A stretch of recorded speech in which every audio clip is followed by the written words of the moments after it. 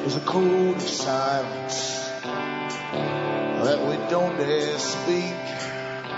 There's a wall between us and a river so deep.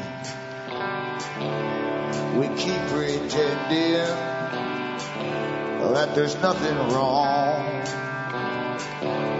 There's a code of silence and it can't go on.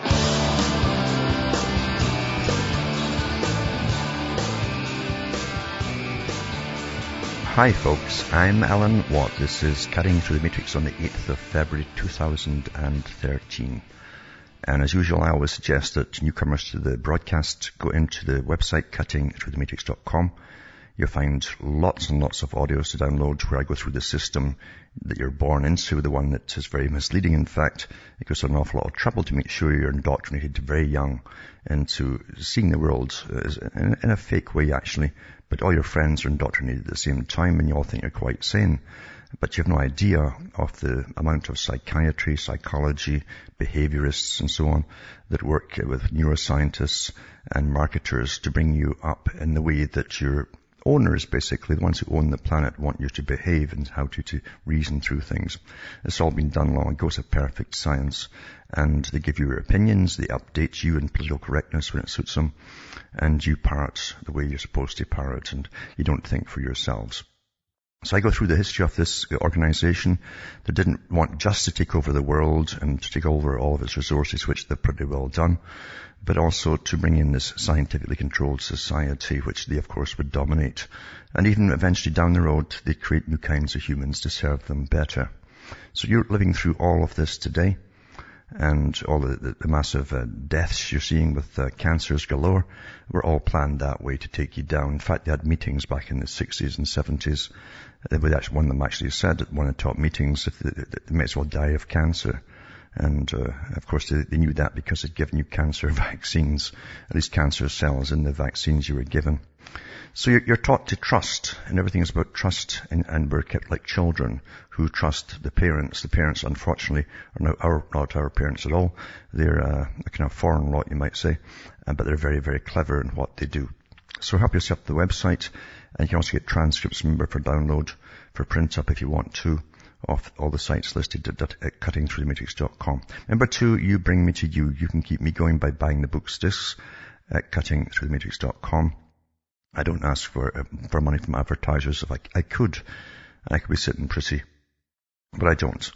And it's up to you, the listeners, as I say, to support me by getting the books in disc. So from the US to Canada, remember, you can still use personal checks or international postal money orders from the post office.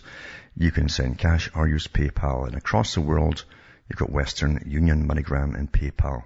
And straight donations are seriously welcome as we go through these hyperinflationary times. The big push for austerity, of course, all planned that way.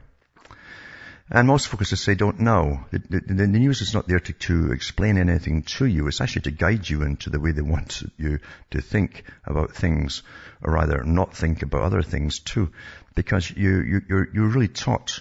They're telling you all there is to know, and of course that's far, far, far from the truth. It's all you need to know. And often it's not the truth at all.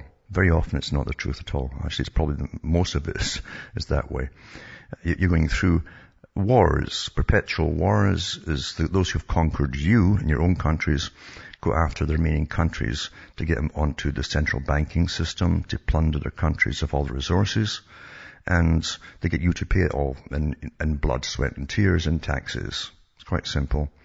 And once that's all done, they wring you out like a sponge. They sell off all your natural resources as well, because again, they're international corporations, and you are left just in the squalor that's left as you die off. That's a big plan, folks. That really is a big, big plan. And I mentioned yesterday too, but the massive fracking all over the States and the big push to use your tax money to get it all up and running, and the big cry that America must be independent of importing energy. Now they're exporting your gas to places like India and other countries across the world. So much for any national fervor. You see, they don't believe in nations except when they need you to go off and fight for them. That's when they wave the flag. Back with more after this.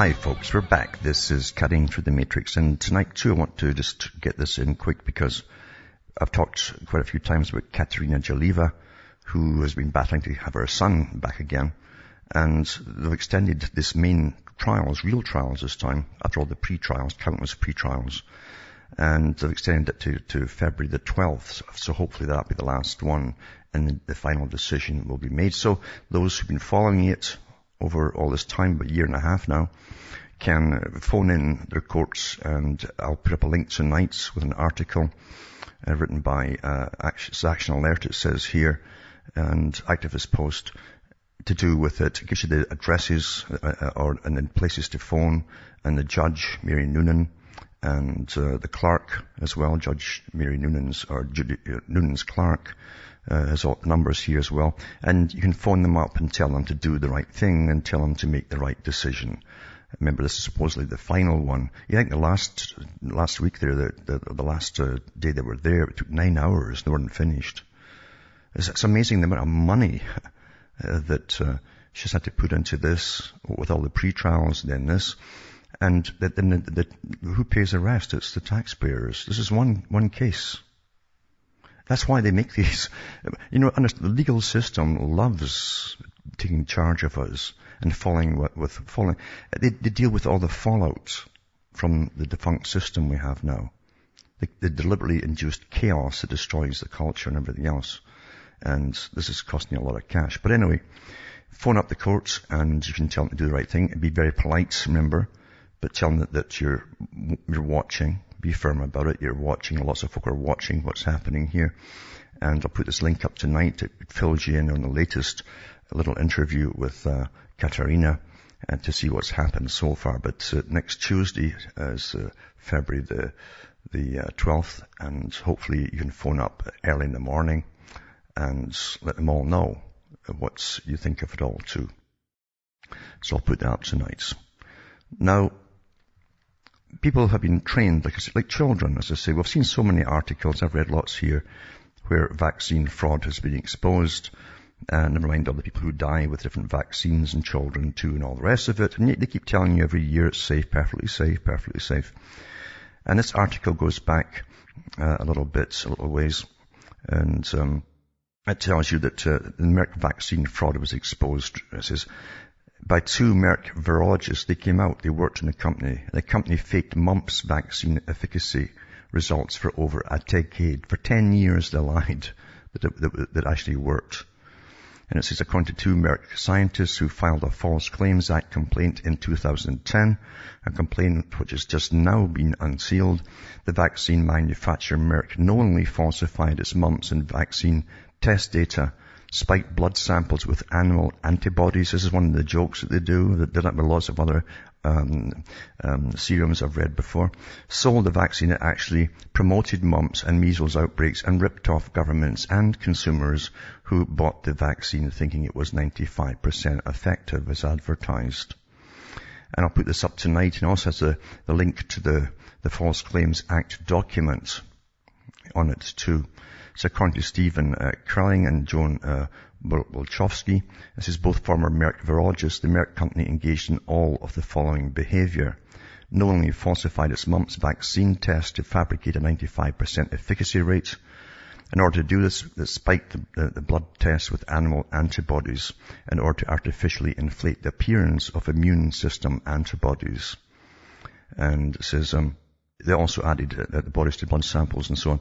And it said here, Merck that then used the falsified trial results to swindle the US government out of hundreds of millions of dollars for a vaccine that does not provide adequate immunization. The vaccine fraud has actually contributed to the continuing of mumps across America, causing more children to become infected with mumps. This is what Natural News has been reporting for years. Vaccines are actually formulated to keep the outbreaks going because it's great for business.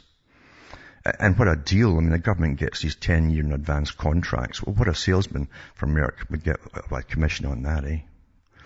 Anyway, Merck used its false claims of 95% effectiveness to monopolize the vaccine market and eliminate possible competitors.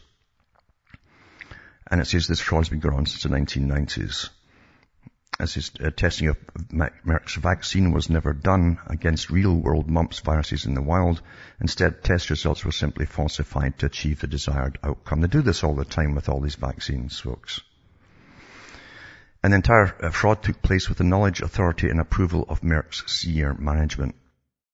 And the scientists witnessed firsthand improper testing and data falsification, which Merck engaged to artificially inflate the vaccine's findings. The US government chose to ignore the 2010 False Claims Act. This is rather than taking action in the False Claims Act, the US government simply ignored it, thereby protecting Merck's market monopoly instead of properly serving justice. This demonstrates a conspiracy of fraud between the US government, the FDA regulators, and the vaccine industry. Well, the FDA regulation bunch is just most of them have worked in the same companies and are put in to the FDA and then back into these main companies once they finish there. They go back in like a yo-yo, in and out. So you're like in a form of fascism, you understand, and that's why the government's going to do nothing about it. And it says Chatham Primary Care sues Merck for Sherman Act monopolization and the breach of warranty violation of consumer protection laws. So I'll put this whole article up tonight. It's much longer than that. There's lots of links to it as well as to what's been happening about this. For anybody who cares. Most folk don't really care. Number two, if they give you mumps around the age of puberty for boys, they can actually sterilize you for life. That's it. And here's another one here too. And this was from 2010. To show you, again, I'm so sick of them always. They know the public have a short memory. And once you do massive advertising campaigns to go and get your shots, folk forget it immediately and away they go.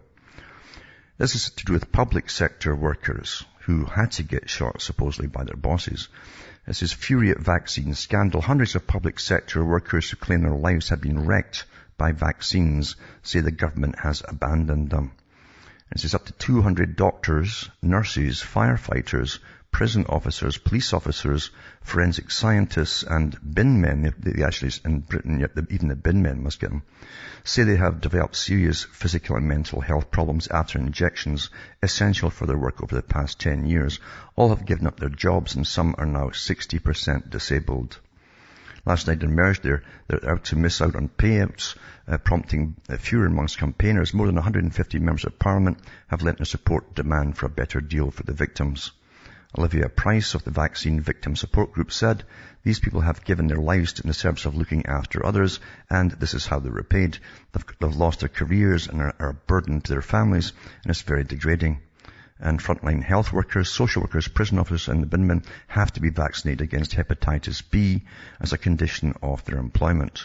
It's to protect them from contracting potentially fatal conditions from infected blood through needle injuries or physical assaults. Although they're not legally forced to have the vaccinations, without them they're not allowed to work. Isn't that the wonderful way they do it? Eh? You can actually take this or there's the door, you know. Experts believe the injections cause the health problems, which include chronic fatigue, muscle pain, that's deep muscle pain, weakness and cognitive problems because illnesses develop soon after vaccination. In one case, Steve Robinson, previously fit 43-year-old father of 3, was vaccinated 6 years ago against hepatitis A, B and polio, tetanus and diphtheria as part of his work as a forensic specialist. 2 days later, he became ill and developed muscle weakness and chronic fatigue. Mr. Robinson from Morpeth, Northumberland, is now 60% disabled with an industrial injuries tribunal put down to the vaccinations. He's also been diagnosed with macrophagic myofasciitis, a disabling condition which may be caused by the aluminum in the vaccines. He also suffers from problems that cause him to fall with no warning. There's no warning and no comes on beforehand. He says, before I had the vaccinations, I was very healthy. I was a keen mountain biker, enjoyed walking and keeping fit. Now I have very poor mobility and walk with sticks, constantly tired. In up to 10 out of 200 cases, government officials have already ruled on the balance of probabilities that the vaccines caused the damage. Campaigners say these victims should be entitled to payouts and so on. But the fact is, you see, they're still going at it, folks. And it's the same, not just for people who work in those industries, it's the same with you lot as well. You understand, the world is run by deception. Your whole life has been run by deception. And these big corporations are the same corporations that you have to go to the histories of them. They all worked during World War II, for instance. with creating diseases for warfare purposes. Huh? Think about that. And you understand the big takedown for population today? The big push for reduction of population? Look at the sterility that's all over the place. Look at the massive cancer increases. You better start using your heads. You got to start using your heads. You can't, only you can make decisions that affect you folks. Don't let experts and big marketing blitzes do it for you. Now, China are changing their ID policies, it says here. This is a massive push across the world because once again, the big companies involved in IDs and ID cards and biometrics are really, it's a big market now. They're really pushing it all. But they start off in some countries and then end up in yours because that's where it's all supposed to go. So China is changing their policies. People in China may have to use their IDs for internet access. Not only that, but after the new year, China will be requiring some cities to produce fingerprinted IDs as well. Well, these new measures are meant to keep the internet and identities more secure. This is what I always tell you.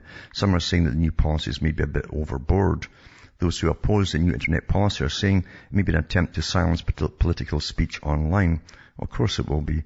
However, according to the New York Daily News, the Chinese government is requiring people to register with their full names in an effort to keep the internet healthier, more cultured and safer for everyone, which means safer for the government. Back with more after these messages.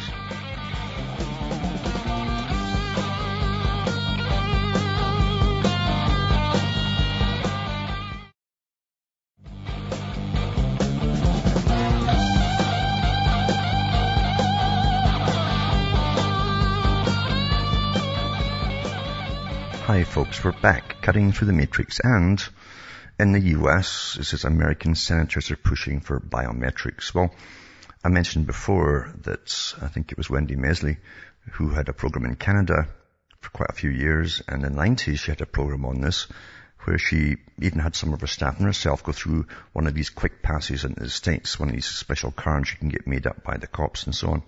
And it was much like what's coming out today. That was in the 90s, as I say.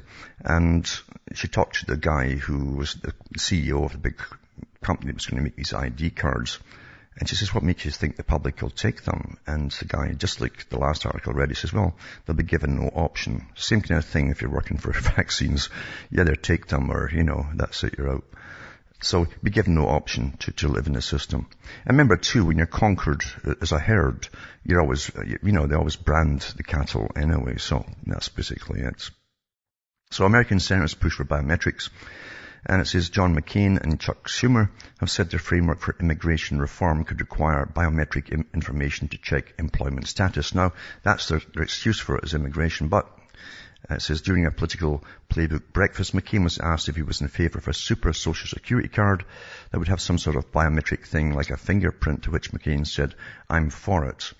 And it says, aptly, the Huffington Post also suggests that McCain and Schumer's proposals sound similar to Obama's call in the immigration reform outline for a fraud-resistant, tamper-resistant social security card, as well as new methods to authenticate identity. A recent biometric research note indicates the U.S. electoral process could also benefit from a biometric solution, including mention of an ID smart identity card adoption. And then it says, another biometric research note anticipates the market for electronic identity cards in the U.S. to reach $5.2 billion by 2015.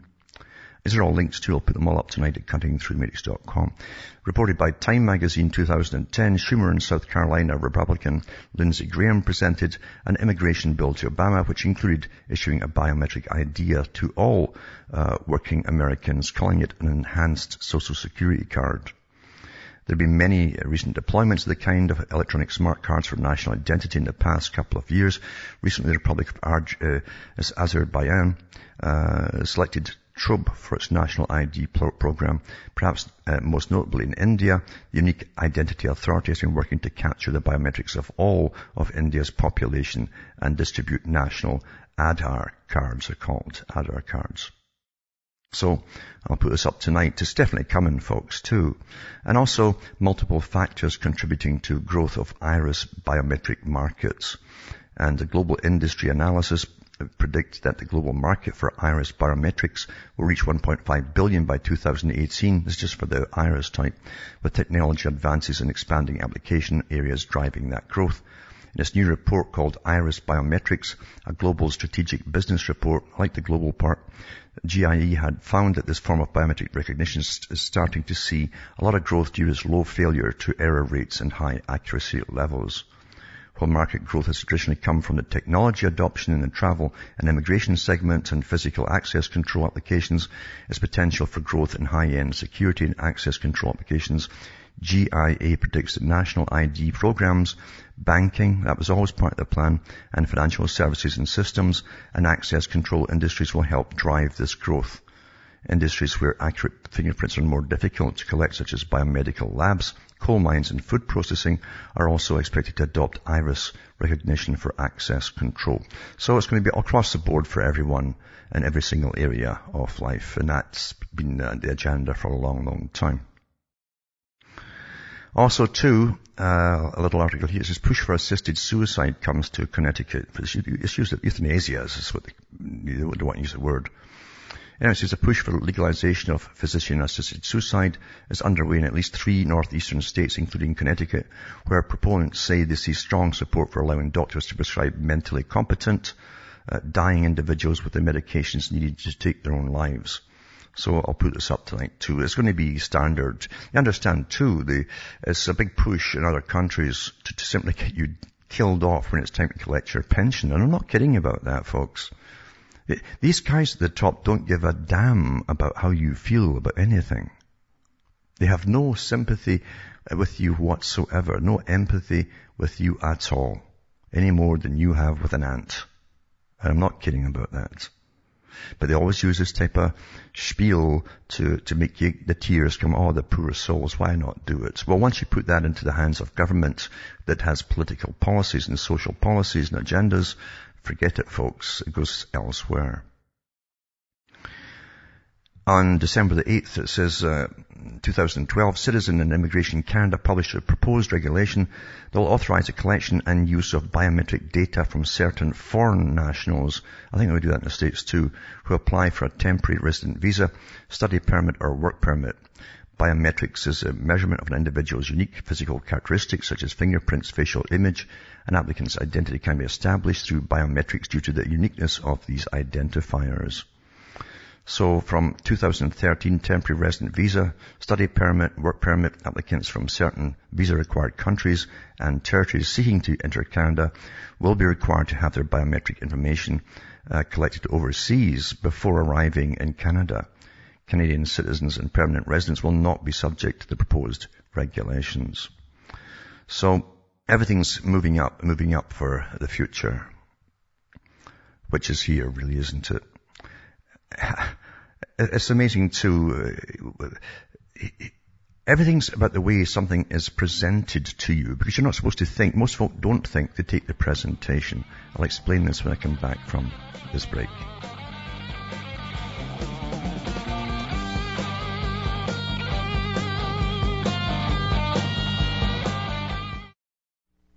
You're listening to the Republic Broadcasting Network, because you can handle the truth.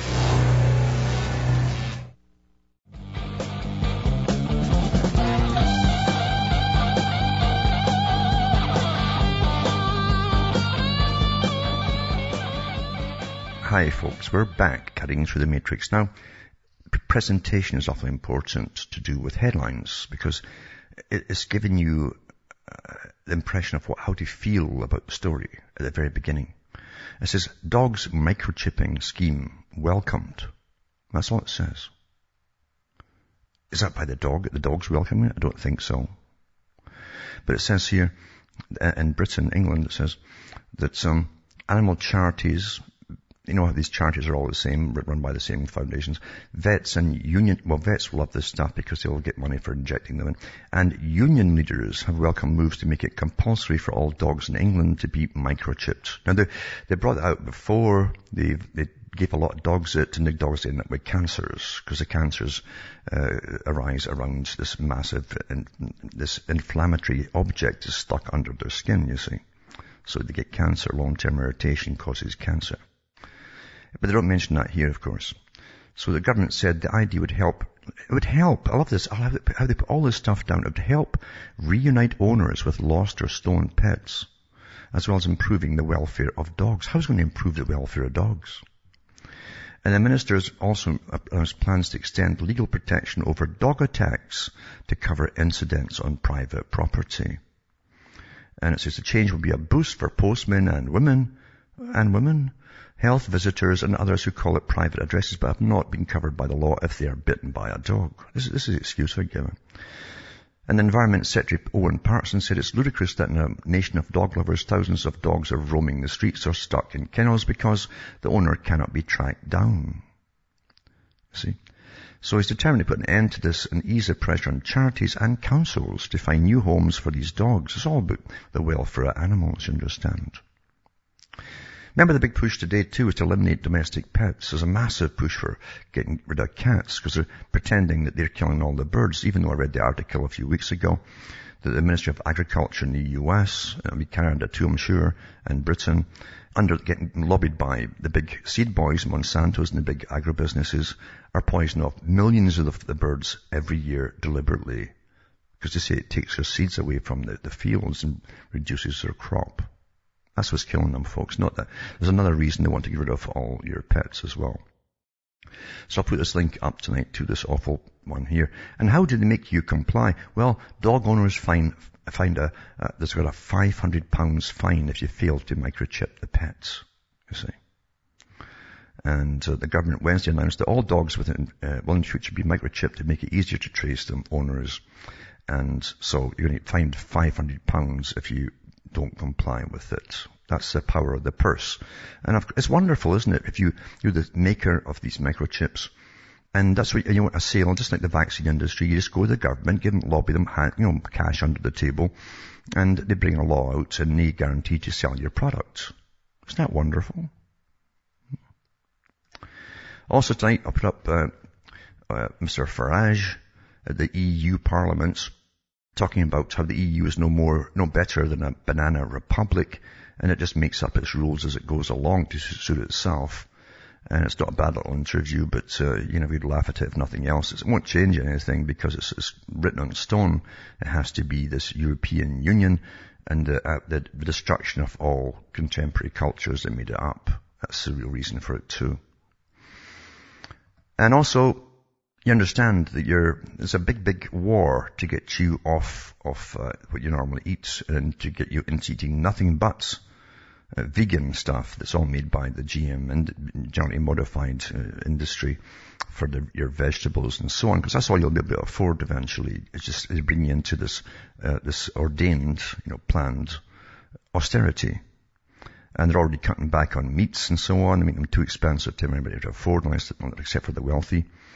And remember too, I've read the articles too, where top guys who are all for the left greenies and all that have said they're going to bring in a vegan world. That's for all you lot, not for them.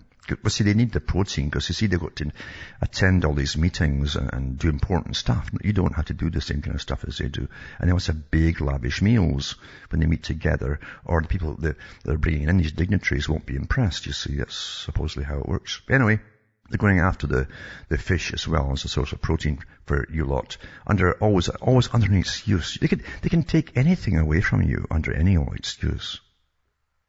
Your freedoms are gone to save us all.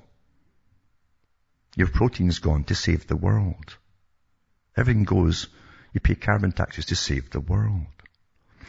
Euro MPs back large-scale fishing reform to save the stocks. To save the stocks, you understand? So they put themselves in charge of the right to fish, and who does, and who can, and who cannot, and how much you can fish.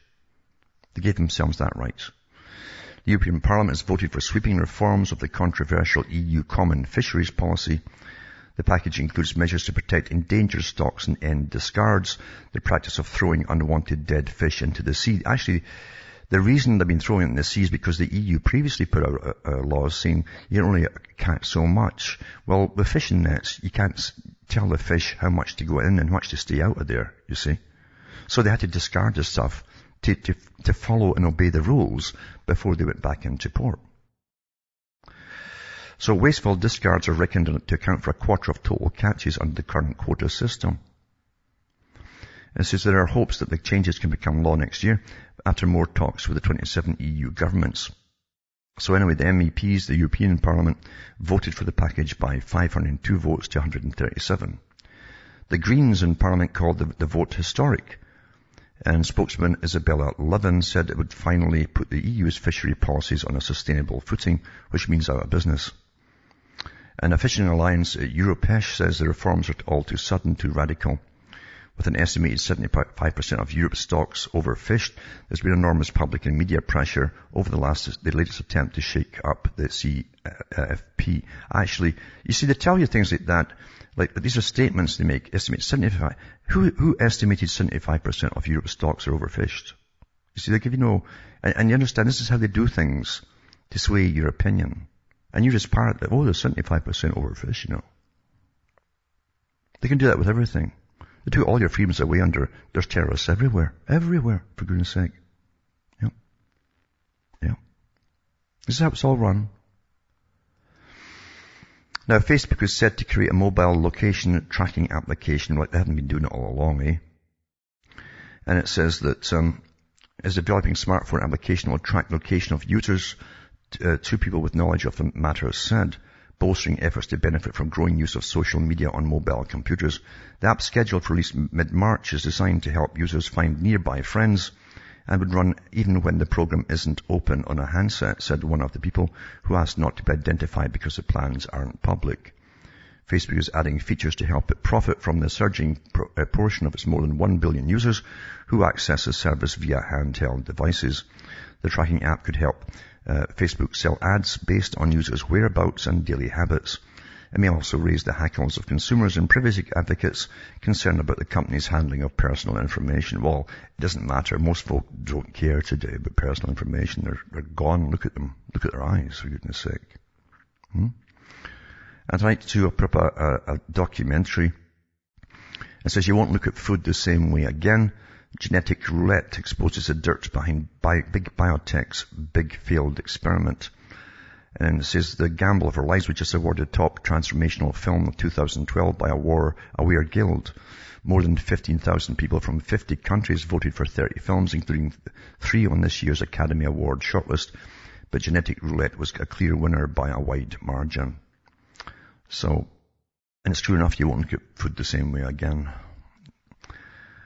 Now, part of Agenda 21, as I've mentioned before, and the Communist Manifesto, and those who still run, they don't call themselves communists now, they have other names for themselves, although there's still one name that they always have. But anyway, it says here that in the Agenda 21 program, they'd have to eliminate private property. What they will do is eliminate private property for the individual, whereas a company, guys who are in the business, generally, traditionally, in fact, of owning lots of property to rent, will be able to rent them out to you. And so on. That's how it's going. Home ownership falls to the lowest level since 1987, it says. And official figures reflect a large increase in renting in Britain, as elsewhere too, as it's locked out of home ownership amid the tough economy.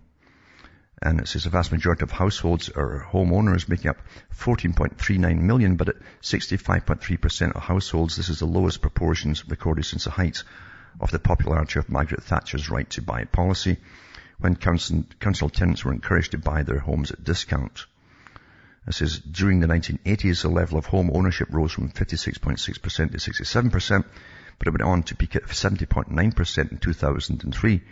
But the rapid increase in the cost of property in the run-up to 2007, coupled with the subsequent reduction in the availability of credit, has priced millions of would-be buyers out of the market. Now, the con it was when Thatcher's age was, you understand, most of the houses in Britain at the time, especially all through the working cities, were actually council houses. Your grandpas had paid off those things to get built. All your tax money went into it. Generations of tax money went in to build all these houses and towns and all the rest of it.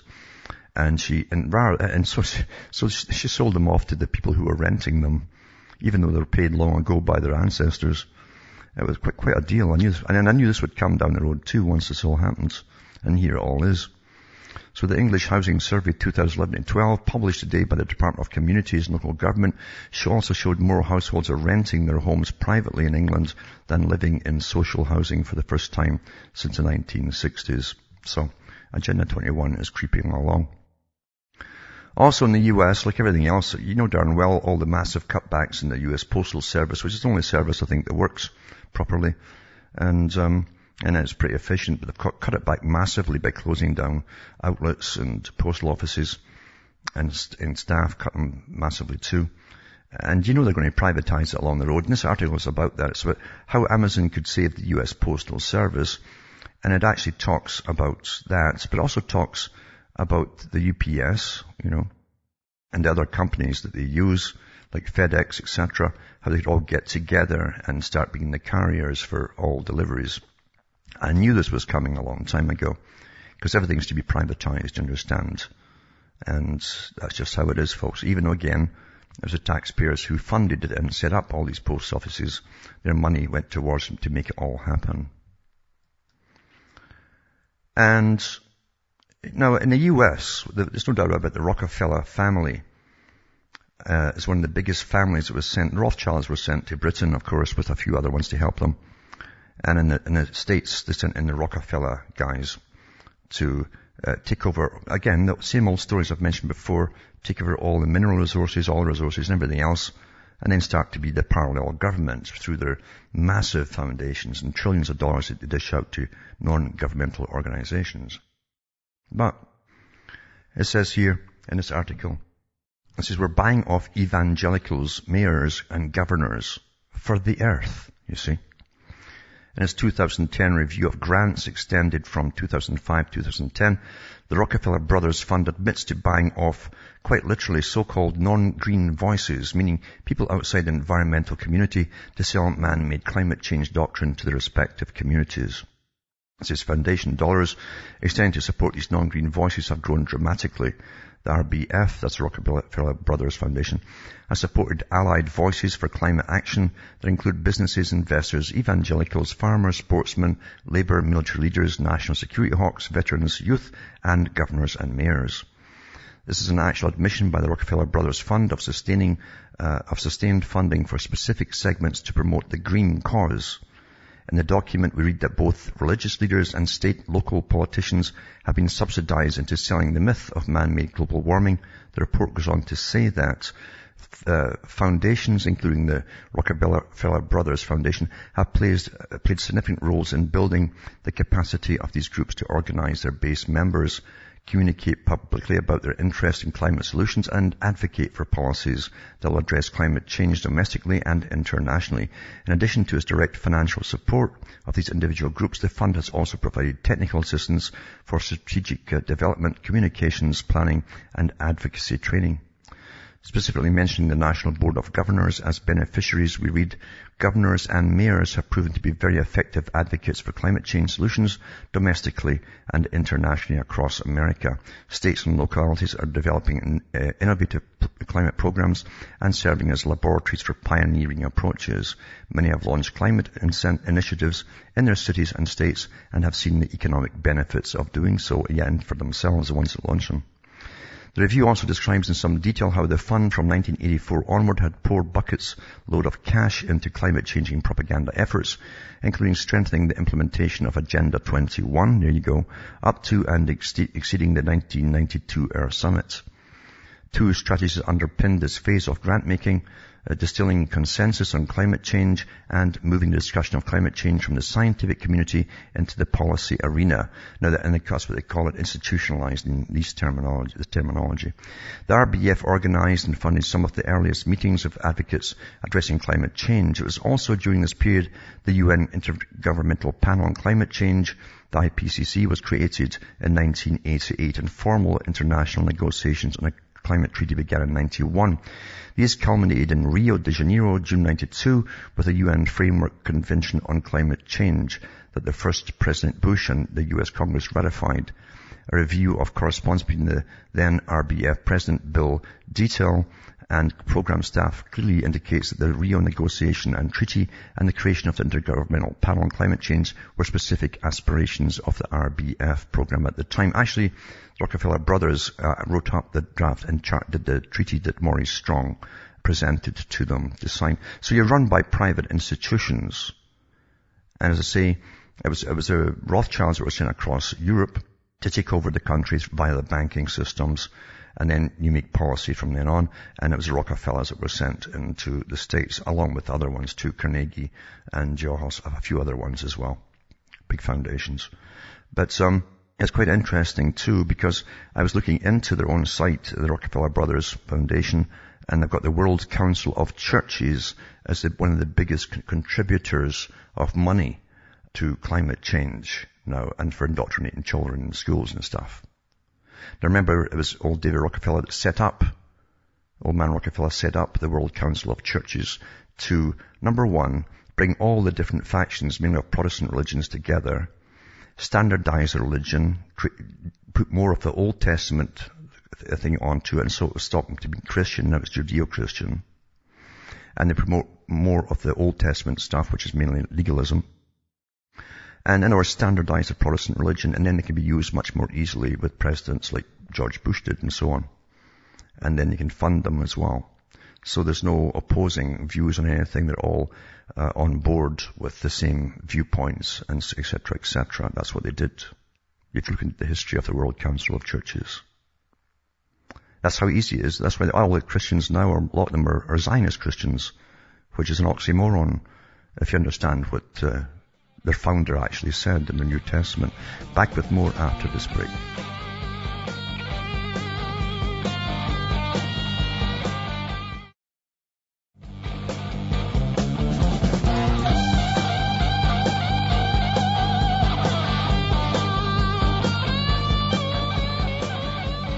Hi folks, we are back cutting through the matrix. Remember, the whole idea too is not just to destroy anything that made you a culture, which it definitely is a war for that, but it's everything within that culture, and also to do with anything called normalcy in every possible way. I mean, young boys have always played with toy swords and things like that, but you can't be a young boy anymore. You're supposed to sit like little girls and just pay attention, and so on, or they drug you. Because that's out now, you see. It's the Pavlovian style. Retrain you to be completely different than you are. They don't want men anymore, if you understand. They really don't. But it says here, a 7-year-old Mary Blair elementary school student said he's confused about getting in trouble for trying to save the world from evil. Look at all these movies you watch, right? Though Thompson school district officials contend the boy broke one of the school's absolutes. See, they've absolutes now. Oh, I'm kidding you.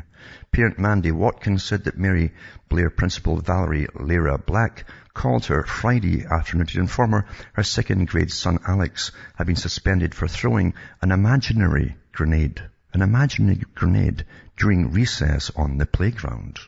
No kidding. Alex did not have anything in his hand at the time and made no threats towards other people. It says, Watkins said Alex's story matched up with the principal's account. He threw the pretend grenade at an imaginary box that had something evil inside. He was going to save the earth this way, and when he threw the grenade, he pretended that the box exploded in apparent success. He's very confused, Watkins told the reporter Herald on Tuesday. I'm confused as well, so it makes it hard for me to enforce these rules when I don't even understand them. The rules are laid out by Mary Blair Elementary School in a list of absolutes, is called, that are posted on the school's website and are aimed at making Mary Blair a safe environment. This is including those absolutes are no physical abuse or fighting, real or play fighting. And the no weapons absolute also covers real or play weapons.